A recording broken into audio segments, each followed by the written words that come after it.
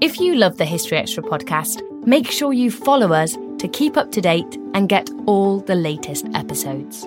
Thanks for your support, and I do hope you enjoy this episode. This episode is brought to you by Indeed. We're driven by the search for better, but when it comes to hiring, the best way to search for a candidate isn't to search at all. Don't search, match with Indeed. Use Indeed for scheduling, screening, and messaging so you can connect with candidates faster. And listeners of this show will get a $75 sponsored job credit to get your jobs more visibility at Indeed.com/historyextra. Just go to Indeed.com/historyextra right now and support our show by saying you heard about Indeed on this podcast. Terms and conditions apply. Need to hire? You need Indeed. This episode is brought to you by Visit Williamsburg.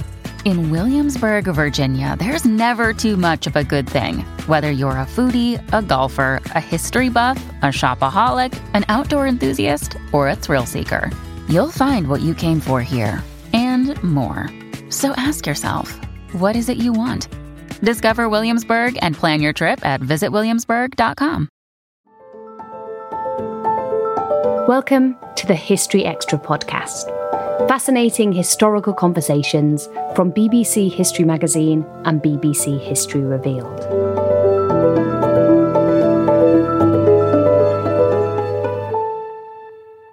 The Japanese city of Nagasaki is probably best known for being the target of the world's second ever nuclear attack in August 1945. But far fewer people will know that the city was also home to hundreds of Allied prisoners of war, forcibly put to work to support the Japanese war economy. John Willis's book Nagasaki delves into the incredible and largely forgotten story of the POWs who survived the brutal camps in the Far East. He told Spencer Mizzen more about how they were transported to the Japanese mainland on so-called hell ships, and later witnessed a bomb that would help bring the Second World War to an end. Now, John, as the title of your book acknowledges, this really is a forgotten story, isn't it? Very few people, it seems to me, are aware that there were Allied POWs incarcerated on the Japanese mainland, let alone in Nagasaki. So how did you come across this story? I was completely flabbergasted. I knew quite a lot about Japan. I'd spent some time there. I'd been to Hiroshima. But I had absolutely no idea at all that there were Allied prisoners of war until many years ago I met one of them. I met a man called Ron Breyer, a Yorkshireman from near Harrogate, who survived the second atomic weapon, the most powerful bomb ever dropped by man. And I couldn't resist telling his story, which I did for a TV program. And then recently, I thought, this would make a book. We need to know more. I've got his story, but there were so many others there that I wanted to write a rounded, complete picture of what it was like on the ground when the bomb dropped. How did you go about researching the book? And what sources did you use? Would I be right in saying it was a mixture of interviews, of talking to survivors' families, of diaries as well? It was a mixture of things. Inevitably, there's not much written down about this. It's probably why the story's been invisible for so many decades, because it was very dangerous to keep a diary or to keep notes. You'd get beaten up or sometimes even worse. So there are examples. For example, one prisoner wrote his diary in Irish, an Irish prisoner, so that if no one would understand them. Others, knowing they were dangerous, buried diaries in graves of other prisoners, and then after the war, they were then collected again. So it was a dangerous process. So but I managed to get hold of these diaries. There have been in recent years quite an outpouring, I think, as the survivors get older or start to die off, that their children have been wanting to tell this story. So on the internet, there's unpublished or self-published little memoirs or pamphlets. And then I had quite a lot of material from my television documentary I made several years ago that hadn't seen the light of day, interviews with quite a lot of prisoners, notes that they'd made. So I had a mixture of different sources. And could you tell us a little bit more about Ron Breyer himself? I mean, how did he react to sort of trawling over all these old memories when you were going through them all those years ago? Well, I think Ron was an extraordinary character. He was hardwired in many ways to survive. He was one of 10 children, brought up in rural poverty outside Harrogate. So he was used to poaching and having sharp elbows to make sure he had enough to eat. And yet he was super intelligent, very intelligent. So he went to the local grammar school and was selected by the RAF for special training. So he had lots of the qualities that you needed to survive. And he was an engineer, which is very useful in terms of making things and making and mending when you're in a prisoner of war camp. And I think he kept it all very buried. Some of the prisoners, a lot of them had nightmares and had a pretty terrible time when they came home. Ron just shut it all down. And then I went back to Nagasaki with him. And I think it just all came flooding back. He stood on the balcony of his hotel at 4 a.m, looked down on a city that's now bustling and busy and rebuilt, but had just been wiped from the face of the earth before. And I think he thought about all the people he knew who died in Japanese hands, and all the emotion came flooding out. And he said, I didn't think that would ever happen to me again. I never thought that would happen, but it did. And had he told his family much about his experiences? What was their reaction?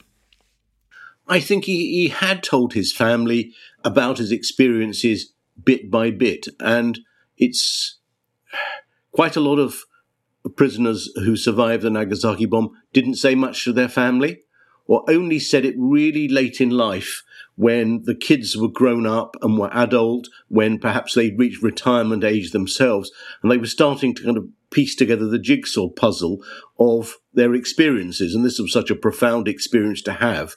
So I think that he had told them a fair amount, but it was really only when he was in my television documentary that they started to see the fuller picture.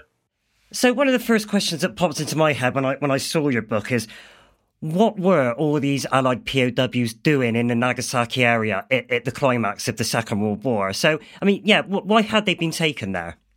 Well, as the war went on, the Japanese became short of manpower or person power in their factories. Their men were all away fighting the war or had been killed or imprisoned. And so they had on tap a ready-made but also dispensable workforce in terms of Allied prisoners of war. So thousands of them were shipped to Japan, and those in Nagasaki was a key military-industrial complex. It was run largely by Mitsubishi, and who made torpedoes, aeroplanes, ships. So they worked a lot of them worked in the shipyards. So Ron Breyer, for example, worked in the shipyards as a riveter. He'd had no training and just picked it up in a couple of days. It was quite a heavy-duty job. Others worked in foundries making weapons. So basically, it was their job to support the Japanese military effort. Although, if they could, they would find little minor acts of sabotage just to slow things down. Right. Can you give us a couple of examples of those, please? Yes. For example, in the shipyards, there were obviously guards and military police watching them, so it was quite a tricky thing but they would drop rivets into the water or not put the rivets in properly, that sort of thing, just small things. But if several people did it, and even if it didn't really work, it made them feel better. It made them feel that they were fighting the war. It made people feel they weren't passive but active. Now, John, just to rewind a little bit, your book doesn't just chronicle the POWs' experiences in Nagasaki. It also tells the story of their capture by Japanese forces, their experiences in camps all over the Far East. And so that includes the horrors of those camps, or working on the River Kwai Railway. Why did you decide to adopt that approach to kind of to look at the bigger picture instead of just focusing on Nagasaki?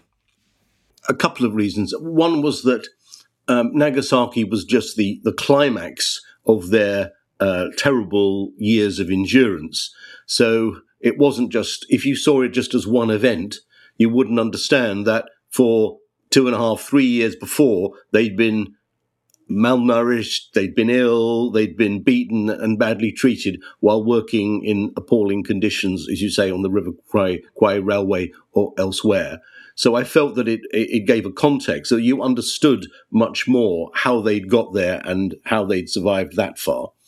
Now on that, you relate some pretty grim episodes from the Allied collapse in the Far East. Just to cite one example, there's an Australian soldier called Fred Airy who, having survived a firing squad, was forced to play dead in a creek in Singapore while Japanese troops moved around shooting wounded POWs. You've also got example of nurses being forced to walk into the sea before being shot. I mean, did you get a sense in your research of just how shocked and discombobulated not just Allied troops but also Allied commanders were by what was happening on the ground at the time? Well, I think that the Allies probably had an expectation that the Geneva Convention on Prisoners of War, conventions on prisoners of war, would be upheld. The Japanese had approved it but never signed it. So I think that they expected more civilized treatment than they actually got. On the other hand, we know that the Japanese in China had already committed some pretty horrific offences. So the cultural differences, I think, between the two, the Allies and the Japanese was huge. Language, culture, history, I think it was really difficult for either side to understand each other. And I think too, probably in the early days of capture, the rules were all fuzzy.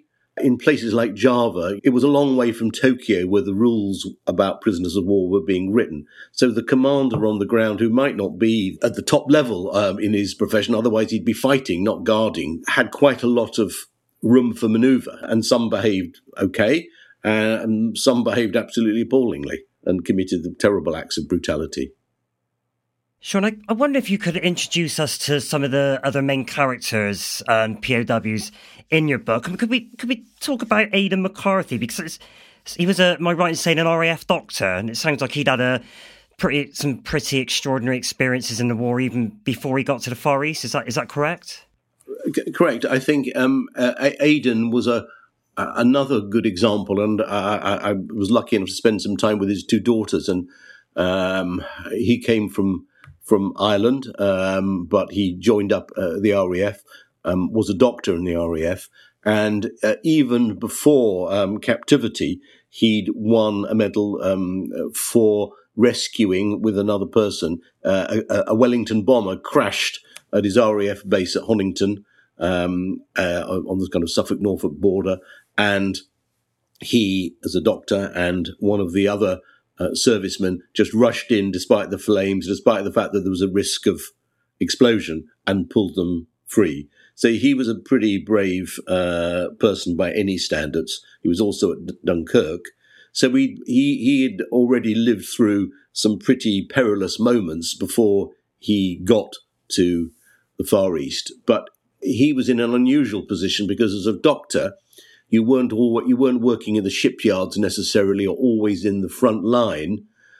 You were operating basically with a razor blade and a couple of handmade tools and no medicines. You were trying to save people's lives. So his life was different. But towards the end, he was the senior officer in the camp in Nagasaki. And I remember his daughters telling me that if one of his men broke a rule, they were beaten. And he, as the senior officer, would get beaten as well. So he was beaten pretty regularly while in Nagasaki. And also wanted to mention somebody called Alan Chick. Now, I've got a copy of the book in front of me, and I believe he's a person on the left-hand side of the cover. And he looks impossibly young from that picture. What are his experiences while in Nagasaki? The Australians, it's really interesting that this book, which doesn't come out in Australia yet, but is already being talked about. I had a message from someone the other day. They've just bought 15 copies of the book because what they've said is that it tells the story. I knew about my dad, but this tells the complete picture. Now I see it in the round, and I see that he wasn't the only one. And the British, I think, were still quite hierarchical in terms of officers and other ranks. The Australians, I think, was much flatter. The officers, some were good, some were not so good, but they were much closer to the men. And the Australians are great, believe in mateship, comradeship, friendship, and they stuck together, I think, in a little group. Alan Schick was a Tasmanian. As you say, he looks very young in that picture, fabulous slouch, Aussie bush hat, and a slight lack of teeth. He looks great. And he survived. He was pretty lucky. The bomb went off. He was on a building, which was unusual. Most of them were inside the buildings where it was, and he was blown off the building, but survived.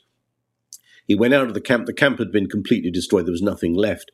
And quite nearby was a camp where Chinese workers lived, and he found most of those dead. But Alan then, with a group of other Australians, found a horse and cart, and it seemed very strange to me that people are dead, people are wounded, burnt, blistered. There's no buildings apart from a few skeletal structures, and there's a horse and cart waiting like a taxi on a rank for them.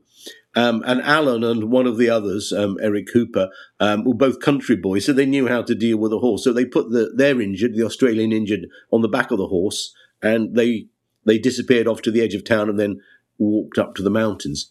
And what was interesting about Alan is that at the end of the war, he went back.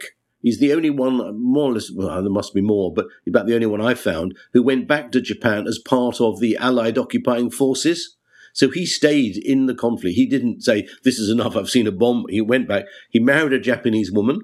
They went back to live in Australia, were very happy, and Alan reached the grand old age of 93. Still to come on the History Extra podcast. Ron Breyer, the Yorkshireman, was nearly killed by a pallet of American chewing gum. And he said, I don't think it was written that I would escape the atomic weapon only to be killed by a pallet of chewing gum.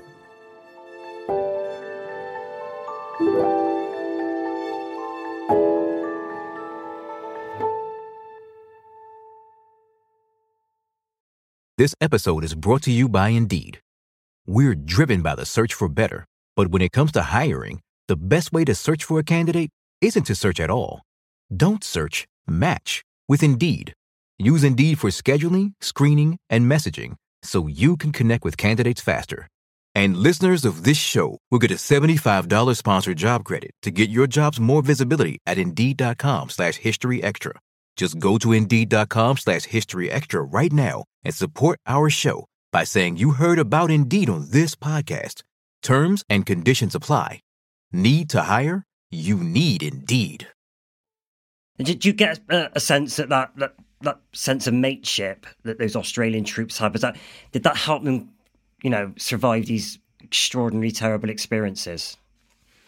I think that obviously mateship is an Australian concept, but the British or the Dutch or the Americans also had groups of friends. And I'm sure that having a friend was absolutely critical in this, that if there was two of you, if one was ill, then the other could help them over that crisis, and the other way round. If one is trying to steal some food from the Japanese cookhouse, the other can be on the lookout. So there was mutual support, and I think it was really, really important. But it was particularly powerful, I think, with the Australians. Now, one of the most vivid sections of the book is your description of the so-called hell ships, which took Allied POWs to mainland Japan. I mean, you relate the anecdote of one Japanese vessel, the Tamahohu Maru, which was torpedoed by American submarines just outside Nagasaki. Can you elaborate on that a little bit more? Tell us what was going on there. Well, I think that I'd heard, the phrase hell ships, but didn't really know all that much about it.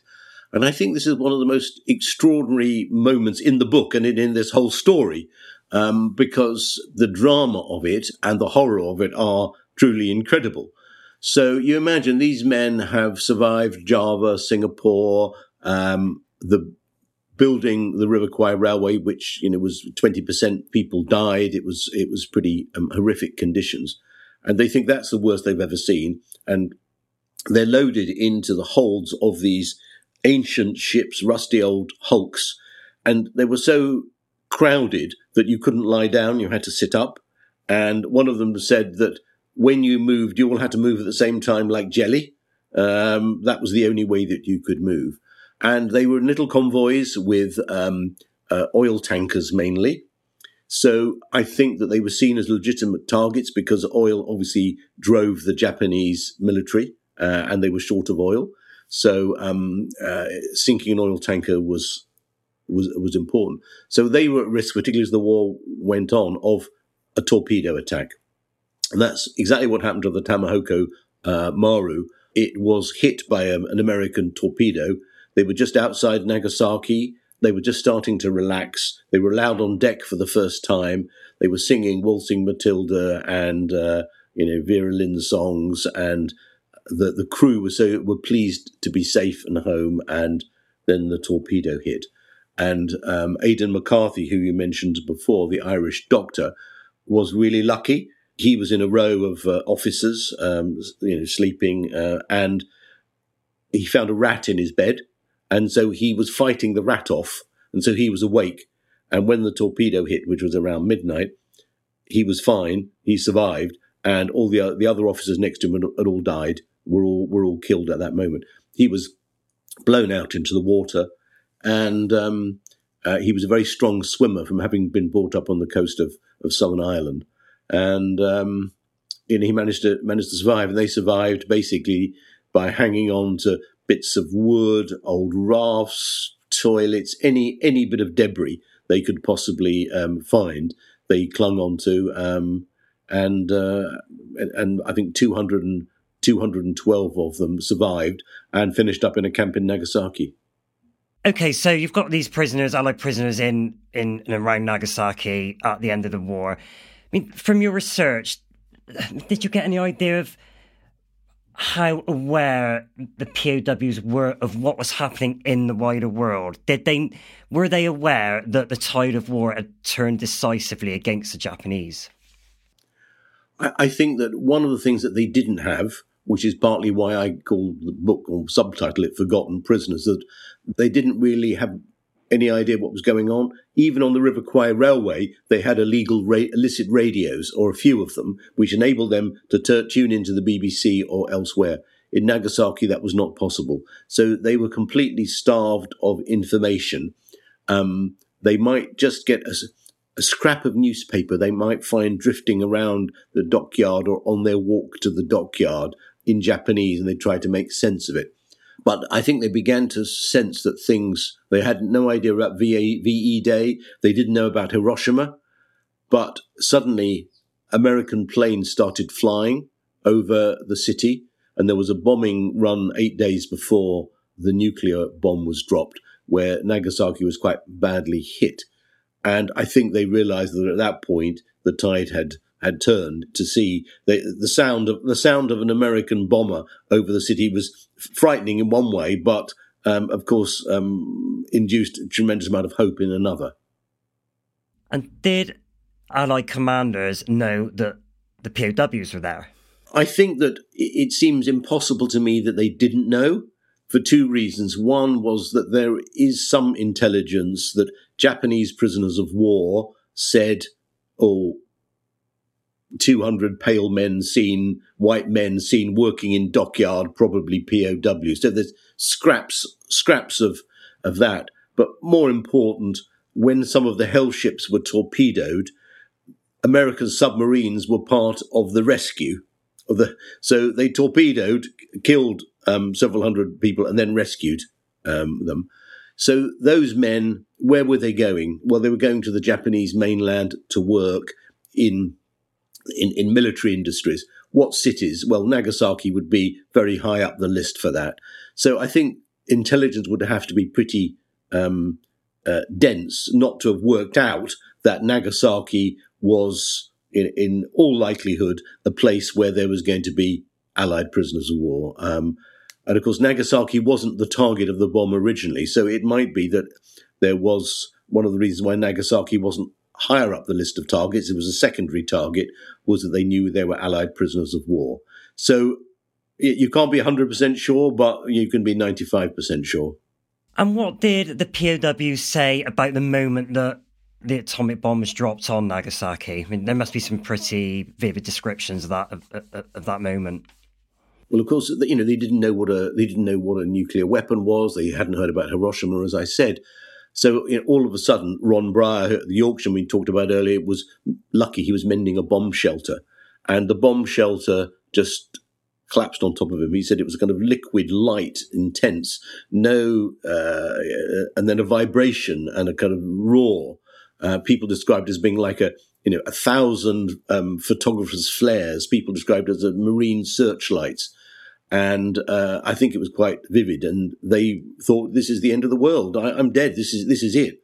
And when they came to, or they struggled out of the rubble of the buildings they were in, one of them said it was as if Nagasaki had been swept aside by a broom. There was nothing there. All they could see was Ron got up and suddenly saw about 100 Japanese civilians and workers running like crazy animals. Didn't look at him, but they just ran past him, on fire, blistered arms. And he said they were like animals in a hunt, just trying to escape from death. So I think it was immediately very, very vivid. And some of them a little further away saw the mushroom cloud, so saw the angry foam of white and brown and black and yellow in the cloud as well. And again, they thought, what is this? And they had no idea that it was a nuclear weapon. And what did this event mean to them in the short term? Did it mean instant liberation? It didn't mean instant liberation. It meant liberation because they were certain, and there's a lot of evidence to support this, both anecdotal and in the records, that the Japanese fully intended that if there was an Allied invasion of the homeland, of the Japanese homeland, that the prisoners of war would be killed. Pits were being dug, tunnels were being opened up. So they all felt sure that they wanted to be liberated, but they felt if they were liberated, that would probably be the end for them. So there was an immediate sense of relief, and then uncertainty, because after a few hours, more Japanese troops arrived mysteriously from somewhere, from somewhere inland, presumably, with some rice, and they were sent to another camp on the edge of Nagasaki, so away probably from the radioactive materials, but further away, several miles out of Nagasaki. So they were held there until the Japanese surrendered. So the Japanese didn't surrender straight away, but it took them a few days for that to happen. And then they were on their own. They had to work out, well, how do we feed ourselves? How do we guard ourselves? How do we get home? Do we just wait for the Americans? And American food drops started. So for the first time for nearly 4 years, they started having butter and bacon and biscuits, and huge pallets and oil drums of food were dropped from the sky, and the men just wept tears when they saw us. They couldn't believe it. But it was quite dangerous. Ron Breyer, the Yorkshireman, was nearly killed by a pallet of American chewing gum. And he said, I don't think it was written that I would escape the atomic weapon only to be killed by a pallet of chewing gum. That's extraordinary. I mean, they'd been to hell and back. What kind of impact did the terrible things that they'd experienced have on them over the longer term? I mean, was this something they could ever come to terms with from your experience of doing the interviews and reading their diaries? I think that some of them did. I mean, some of them, I think, have found ways of coming to terms with it, and those ways might be to embrace normality as much as possible and to try to forget about it. But I would say that the overwhelming evidence is that the vast majority of prisoners of war of the Japanese had nightmares for many, many years afterwards, would have what now would be called post-traumatic stress disorder, that some of them wouldn't have Japanese cars, Japanese TV sets. Some of them found it really difficult in terms of their relationships when they came home, because they went away as, bright-eyed 19-year-olds or 20-year-olds and came back at 24 or 25 having endured all this and seen horrors that they would never imagine. How do you talk about it? Do you talk about it? So I think that there was a lot of trauma in relationships. I think some of them found it quite difficult to relate to their children, because the children would say, "Is that my daddy?" That's not what the picture was like, and they'd never seen their children before. So that's I think that was difficult for people. So I think the scars ran quite deeply. As one of the sons said to me, "My dad survived the nuclear weapon in Nagasaki, so he won the war, but he was so unhappy when he got home that he lost the peace." And that's a terrible irony, to survive all this and then only find that for the rest of your life you're unhappy because you're carrying the burden of it all.